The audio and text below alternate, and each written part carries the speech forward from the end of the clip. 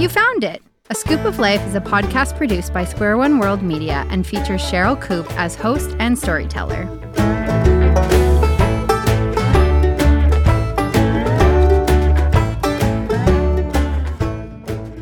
Welcome to the podcast called A Scoop of Life. My name is Cheryl Coop, and I'm thankful that you have taken time to listen.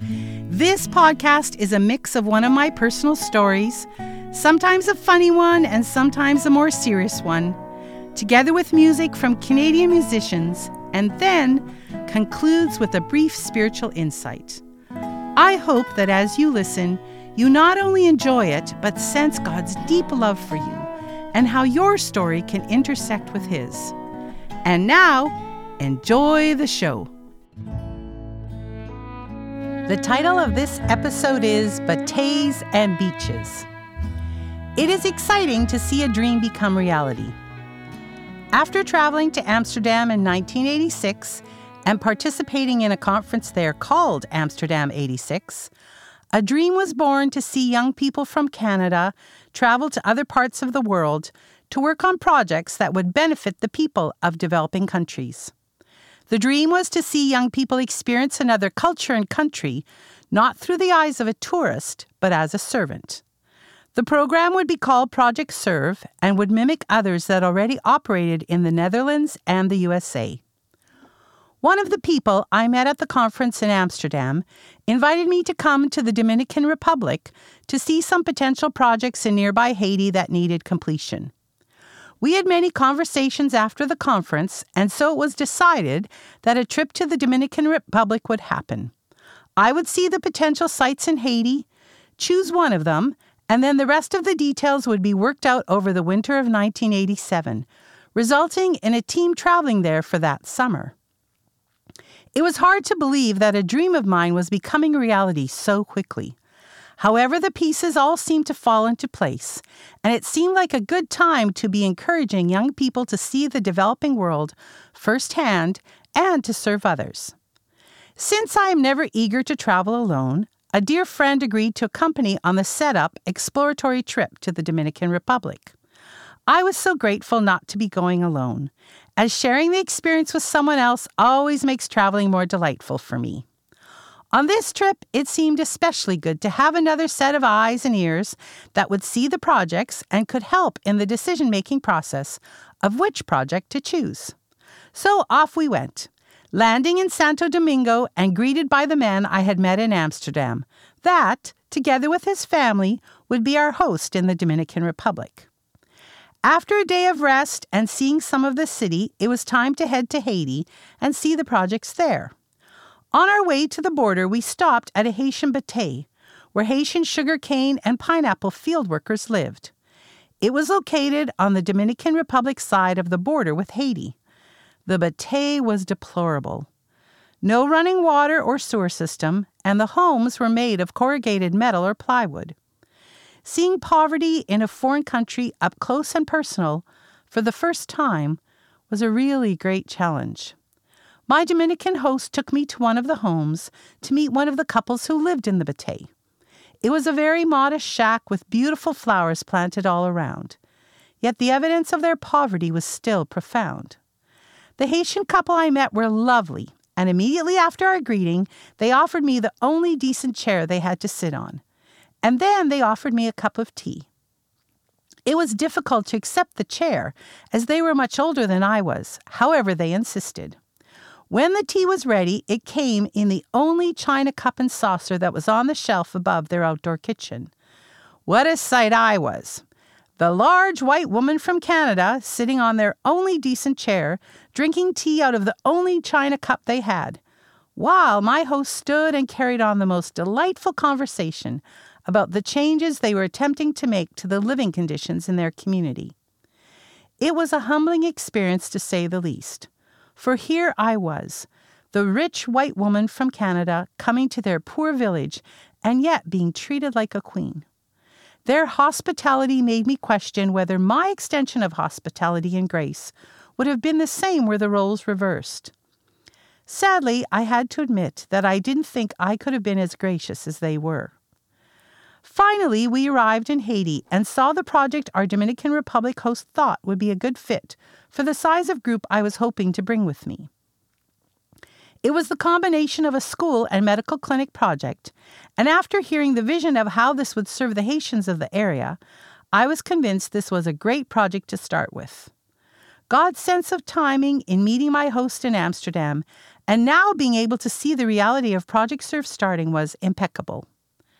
After several days of touring possible project sites, my host thought my friend and I should enjoy a day at the beach, for the beaches near to Santo Domingo were beautiful. Since he would not accompany us, he advised us that we would be taking public transportation and how to do that. Well, this was a good challenge for us, as neither of us spoke Spanish.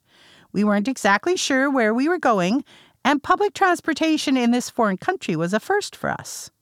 We packed our day bags, headed to the bus stop, and got on our first bus, asking for guidance on the transfer spot and then what bus we were supposed to take. My almost non-existent Spanish, mixed with air diagrams, sort of like in charades, and repeating the name of the beach over and over provided both results and laughter from the bus drivers. Finally, we arrived at a pristine white beach with the gorgeous turquoise waters of the Caribbean Sea, beckoning us to get wet and enjoy a day of fun and relaxation. It was so beautiful to be on the beach, swim in the ocean, and observe the local culture. It was also humorous as locals tried to interact with the two gringos who could hardly say even 3 words in Spanish. However, we managed to enjoy the day and certainly got a taste of Dominican beach culture. At the end of the day, we realized that in our excitement to get to the beach, we never checked the timetable on when the buses at the beach would head back to Santo Domingo. Oops, that was not a great oversight. Once we were able to get some information on the schedule, we found out that we would get to a certain place in the city, but our final bus connection to where we needed to go would no longer be running, so we would only get part of the way back to our host's home. Since this was in the day before cell phones, this was quite a dilemma, for our host was planning to get us from the bus stop near his home at a certain time, and now we didn't even know if we would get into the city, never mind the bus stop near to their home. We were a little nervous, to say the least. A quick prayer was said, asking for wisdom and direction, and then we waited.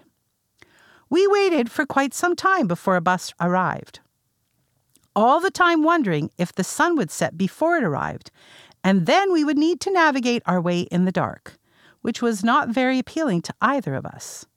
Finally, a bus arrived, we boarded, and knew that we would never get to the stop where we were to meet our host, for it was past our arranged meeting time, and we weren't even in the city yet. All we could do was hope that somehow a miracle would take place, and we would connect with our host. The sun quickly set, and so it was dark by the time we were at the last bus stop in Santo Domingo. What to do upon arrival was a mystery to us, but I decided we would figure it out once we were off the bus. The bus stopped, the driver advised it was the end of the route, and we had to get off. We did, and there, to our amazement, was our host, waiting for us in his van. Thankfully, he had been concerned when we did not arrive at the bus stop near to their home, so he decided to head to the transfer stop and wait to see if we would arrive there. If we did not, his next step was going to be to head to the beach to look for us. To say we were relieved to see him is an understatement. To say we were thankful for a caring host is an understatement. To say we were being taken care of by a loving God is exactly how we felt. This trip in 1987 was the start to 13 years of taking both teens and adults all over the world to work on a variety of projects. The impact of the projects we worked on continues to this day, and it is exciting to know that a dream not only became reality, but provided much-needed services and resources to needy communities all over the world. There are a lot more stories that could be told about these trips and their impact on both the team members and the host communities.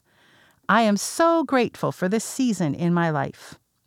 Now we will listen to Charmaine Brown, knee champion, sing the song For Such a Time, which talks about timing and how God wants to use us and our dreams at just the right time. Charmaine was a beautifully unique girl intern here at Square One World Media and now uses her gift of music in a variety of ways around the world.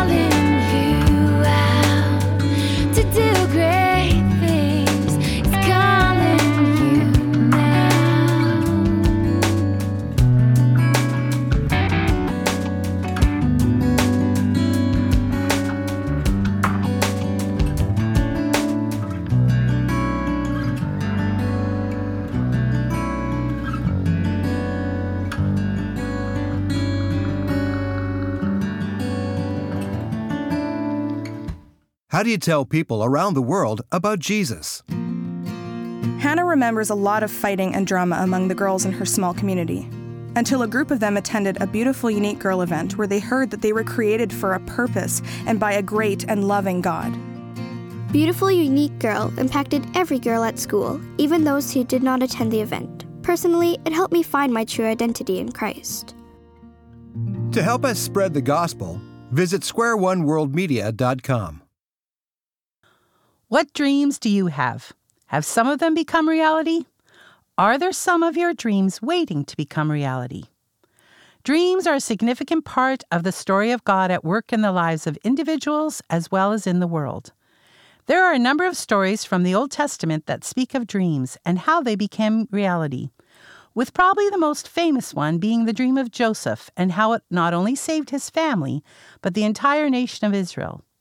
Here is the short version of the story, and for the entire fascinating story, you can read the first book in the Bible, Genesis, chapters 37 to 47. Joseph was the youngest of 11 boys and had dreams that both his family and many nations would one day bow down to him. His brothers were incensed with this dream of his, and so they threw him into a well. He was found in same well by Egyptians and then sold as a slave boy to a high-ranking officer in Egypt who worked for Pharaoh. Joseph was a faithful servant and was able to interpret dreams, which eventually led to him not only interpreting dreams for the Pharaoh, but seeing his own dreams become reality. God often gifts people with dreams. If you have some, do not let go of them, but lay them before God in prayer and then see what He will do with them. Maybe they will become reality, and you will be part of a bigger story than you ever imagined possible. Just like Joseph's dreams led him to be part of a bigger story he ever imagined possible. I look forward to hearing from you and what some of your dreams are.